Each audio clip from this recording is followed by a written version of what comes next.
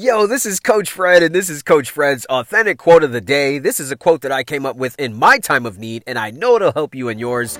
So if you're ready, let's go.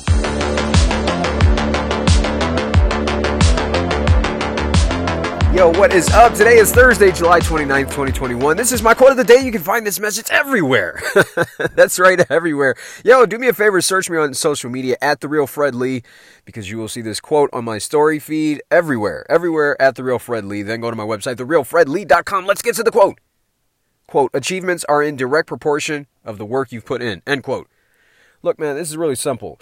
You know, Kobe Bryant had a thing that he talked about how many times he practiced a day, and it always stuck in my head. And he literally would practice 3 times a day, 90 minutes each.